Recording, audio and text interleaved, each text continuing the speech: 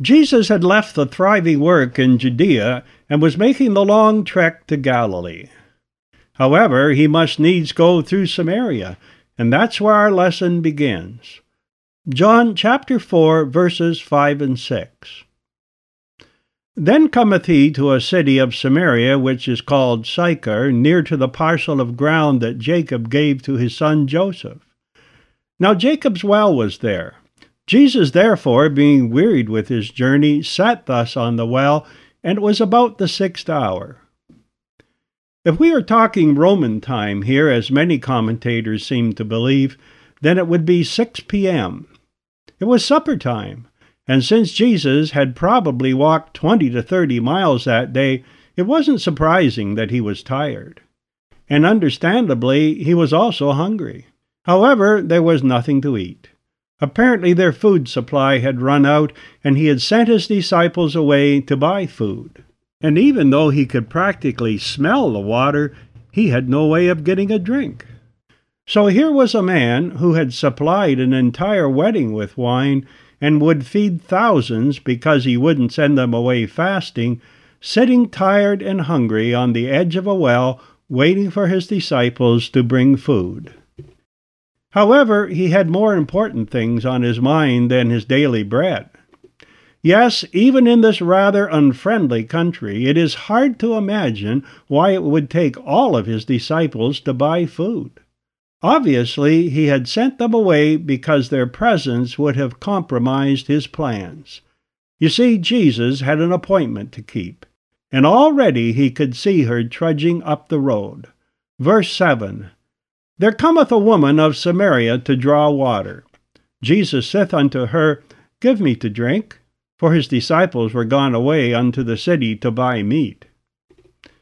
Actually, this was a no-no. Men didn't talk to women in public, and of course the Jews have no dealings with the Samaritans. Was he really that thirsty? I don't think so. At the beginning of his ministry, Jesus had fasted for 40 days without flinching. No, he wasn't that interested in his needs, but he was concerned about hers.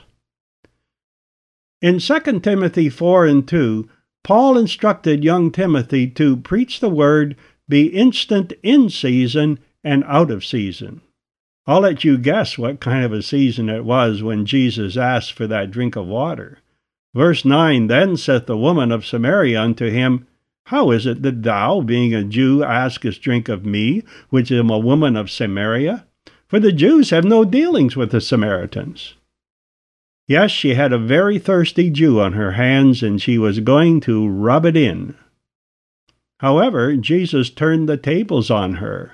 Verse 10, If thou knewest the gift of God, and who it was that saith to thee, Give me to drink, thou wouldest ask of him, and he would have given thee living water. Yes, Jesus is the gift of God. In fact, he is God's unspeakable gift. If she had only known who she was talking to, she would have been asking for water, not withholding it. But as we will soon see, she had no spiritual eyesight at all. I would like to digress for a moment to compare this Samaritan woman with Nicodemus. Actually, the only thing they had in common was the fact that Jesus cared deeply for both of them. Beyond that, they were poles apart. To begin with, Nicodemus was one of God's chosen people, while this woman came from a pagan nation. Also, Nicodemus was a teacher in Israel, a top man in a favored nation. On the other hand, not only did she come from a despised nation, but she was despised by her own people. And to emphasize her lowly position, the Holy Spirit doesn't even give us her name. No, she was just the woman. And then there's the whole question of common ground. Both Jesus and Nicodemus were Jews, and both were concerned about spiritual matters. Not only that, but Nicodemus held Jesus in high esteem. Rabbi, we know that thou art a teacher come from God, for no man can do these miracles that thou doest except God be with him. In contrast, the Samaritan woman had nothing in common with Jesus. He was a man and she was a woman. So under normal circumstances, they wouldn't have even spoken to each other in public. And, as she rather coyly reminded him, the Jews have no dealings with the Samaritans. And she certainly didn't hold him in high esteem, at least not at the beginning of their conversation. He was a complete stranger. She had never heard him preach, nor had she witnessed his miracles. No, he was just another despised Jew. And she wasn't particularly interested in spiritual things. She was just trying to make it through the day. So, from the standpoint of witnessing, she would definitely be an out-of-season situation. Unlike Nicodemus, she was definitely not a seeker. But Jesus was a seeker, and he was seeking her lost soul. However, she would be a challenge. In fact, I can't think of anyone who would be so biased against Jesus' message. But surprisingly, this woman would become the key that would unlock the hearts of the men of Samaria. I don't know about you, but when I think about witnessing, I have a tendency to look for someone that might be receptive, and I suppose that makes good sense. However, with that kind of a philosophy, we'll miss most of our mission field. But Jesus had no such inhibitions. Already he had asked for a drink and had been properly rebuffed.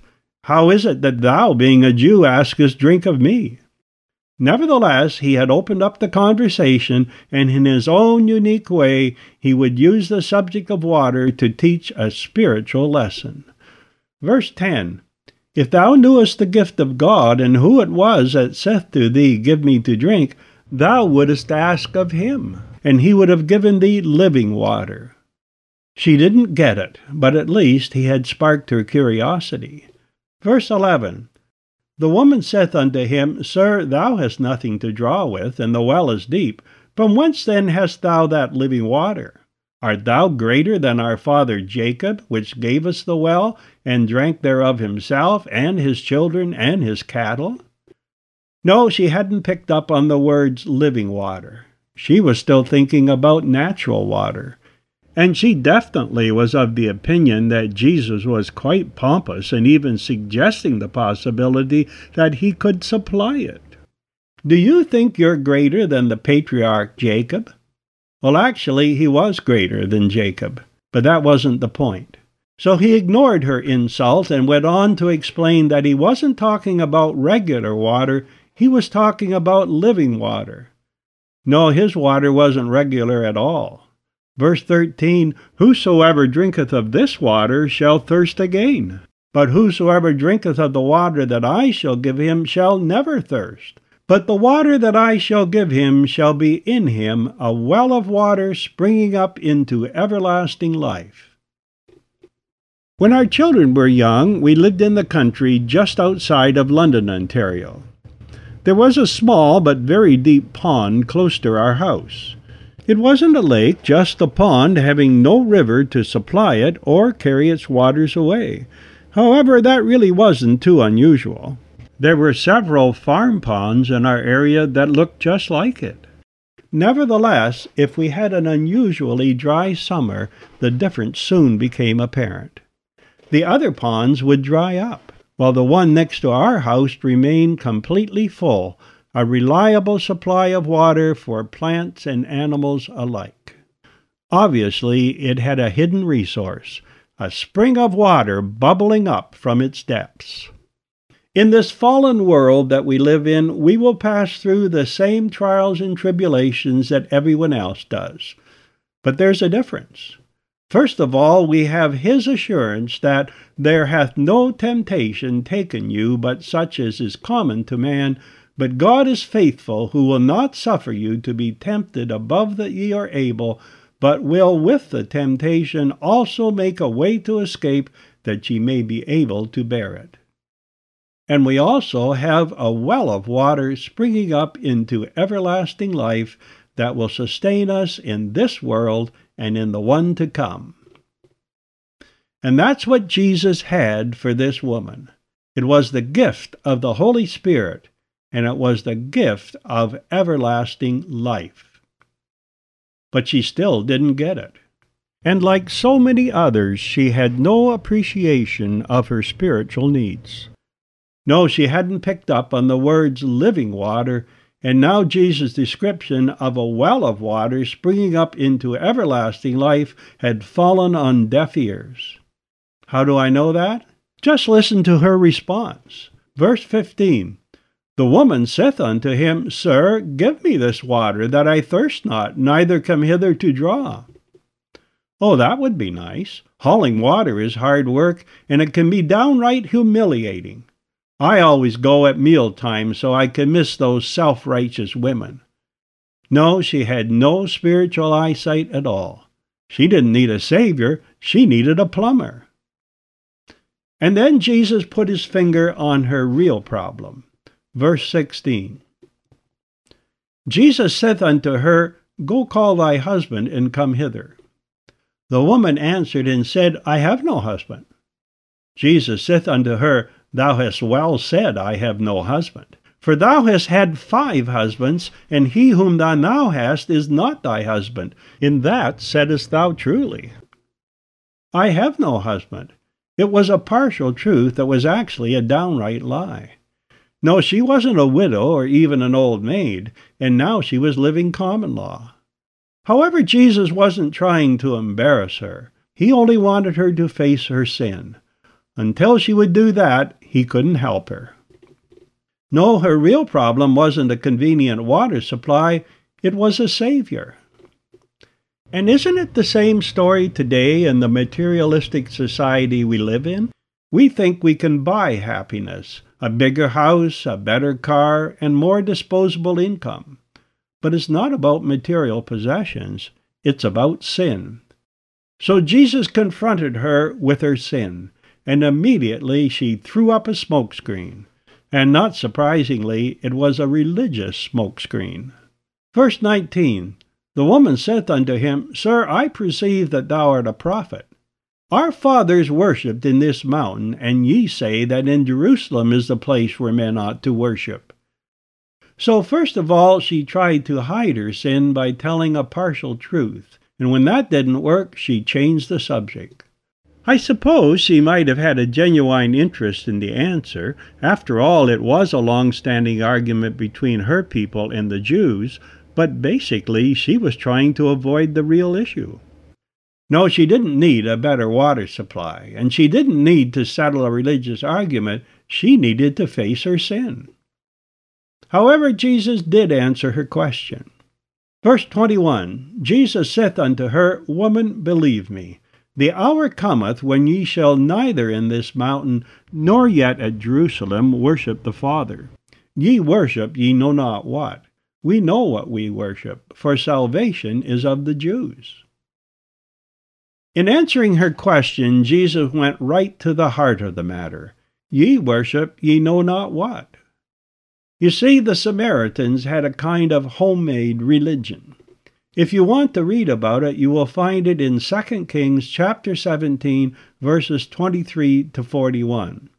But basically, this is what happened. When the Gentile nations moved in with the original inhabitants, they brought their idols with them and, of course, their own religion. However, they began to experience lion attacks. Did you know there were lions in Israel? Well, there were then, and the inhabitants were convinced that this problem stemmed from the fact that they didn't know the God of the land. So the king of Assyria sent a Jewish priest to teach them about Israel's God. However, they still kept their idols and developed a kind of quasi-pagan religion with Jewish decorations. And that's why Jesus said, Ye worship ye know not what. Nevertheless, as you might have noticed, this woman was quite proud of her Jewish roots, calling Jacob our father. And her question hinted at the fact that she considered their place of worship every bit as good as the temple in Jerusalem. Also, as we will soon find out, she was actually looking for the Messiah. Yes, their religion had most of the Jewish religious trappings, but with no substance. And in the nominal Christian church of today, we have much the same situation. They name the name of Christ while denying his work of salvation. Instead of trusting in his finished work on the cross, they cling to the false idol of good works. Sadly, they worship they know not what. Jesus wasn't being arrogant when he said, "Ye worship ye know not what." No, he was simply telling her the truth. You're following a man-made religion, while we know what we worship, for salvation is of the Jews. Certainly the Jews weren't living up to the light they had, a criticism that could be leveled at the Church of Jesus Christ, but they did have the truth. However, as you will notice, this woman's question was all about location, the proper place to worship.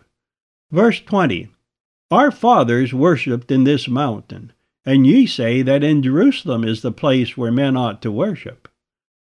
Today we have other important matters to consider, but in those days geographical location was everything. Even though God is omnipresent, Israel's access to him has always involved a geographical location. And when Solomon dedicated the temple in Jerusalem, he made that point very clear. 1 Kings chapter 8, verses 27 to 30. But will God indeed dwell on the earth? Behold, the heaven and the heaven of heavens cannot contain thee. How much less this house that I have builded? Yet have thou respect unto the prayer of thy servant, and to his supplication, O Lord my God, to hearken unto the cry of the prayer which thy servant prayeth before thee today, that thine eyes may be open toward this house night and day, even toward the place of which thou hast said, My name shall be there, that thou mayest hearken unto the prayer which thy servant shall make toward this place. And hearken thou to the supplication of thy servant and of thy people Israel, when they shall pray toward this place. And hear thou in heaven thy dwelling place, and when thou hearest, forgive. And then Solomon goes on to describe different situations when men would need to contact God. In every case, the temple was the only portal into his presence. Even if they were in a far land, they needed to face the temple when they prayed. We see that in verses 47 to 50 of this same chapter. Yet if they shall bethink themselves in the land whither they were carried captives, and repent, and make supplication unto thee in the land of them that carried them captives, saying, We have sinned, and have done perversely, we have committed wickedness, and so return unto thee with all their heart, and with all their soul in the land of their enemies, which led them away captive, and pray unto thee toward their land, which thou gavest unto their fathers, the city which thou hast chosen, and the house which I have built for thy name, then hear thou their prayer and their supplication in heaven thy dwelling place, and maintain their cause. And forgive thy people that have sinned against thee, and all their transgressions wherewith they have transgressed against thee, and give them compassion before them who carried them captive, that they may have compassion on them.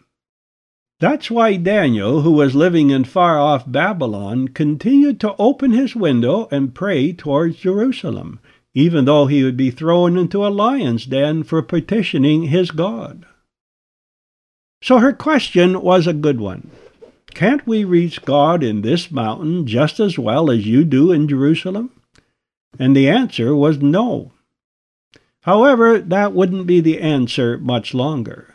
The world was on the threshold of the age of grace, and very soon the temple would cease to be the portal into God's presence. Yes, very soon Jews, Samaritans, Africans, in fact all nations, would be able to come into God's presence through Jesus Christ. 1 Timothy 2:5, For there is one God and one mediator between God and men, the man Christ Jesus. So where would the temple be then? It would be anywhere in the world where God's children would be gathered together in his name. As 1 Peter 2:5 tells us, Ye also, as lively stones, are built up a spiritual house, and holy priesthood, to offer up spiritual sacrifices acceptable to God by Jesus Christ. All of that was behind Jesus' words in verses 21 to 24. Woman, believe me, the hour cometh when ye shall neither in this mountain nor yet at Jerusalem worship the Father. Ye worship ye know not what. We know what we worship, for salvation is of the Jews. But the hour cometh, and now is, when the true worshipper shall worship the Father in spirit and in truth, for the Father seeketh such to worship him. God is a spirit, and they that worship him must worship him in spirit and in truth. Well, that wasn't exactly the answer she had expected.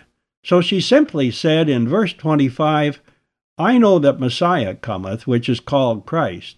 When he is come, he will tell us all things. Yes, even though they weren't really Jews, the Samaritans were looking for the Messiah. It was then that Jesus told her plainly who he was. Verse 26, Jesus saith unto her, I that speak unto thee am he. Jesus didn't usually do that. As far as I know, there are only 2 occasions in which Jesus spoke so plainly about his identity. Once to the Samaritan woman, and again to the blind man that we read about in John 9 and 37. Normally, he relied upon his 4 witnesses, which he identified in John chapter 5. They were John the Baptist, Jesus' own miracles, his Father's direct testimony, and of course the Scriptures. And without exception, they were directed exclusively to Israel. Consequently, this woman had never seen Jesus' miracles, and actually, even though he would have been Jewish, neither had the blind man. No doubt that's why he spoke so plainly to both of them. However, as far as Israel was concerned, his 4 witnesses would have to be sufficient. Even when John the Baptist, Jesus' own herald, began to have his doubts, Jesus never went beyond those limits. Remember that incident? Matthew chapter 11, verses 2 to 6. Now when John heard in the prison the works of Christ, he sent 2 of his disciples, and said unto him, Art thou he that should come, or do we look for another? Jesus answered and said unto them, Go and show John again those things which ye do hear and see. The blind receive their sight, and the lame walk, the lepers are cleansed, and the deaf hear, the dead are raised up, and the poor have the gospel preached to them. And blessed is he whosoever shall not be offended in me. And when the Jews pressed him to go beyond those limits, he refused. John chapter 10, verses 24 and 25. Then came the Jews round about him, and said unto him, How long doth thou make us to doubt? If thou be the Christ, tell us plainly. Jesus answered them, I told you, and ye believe not.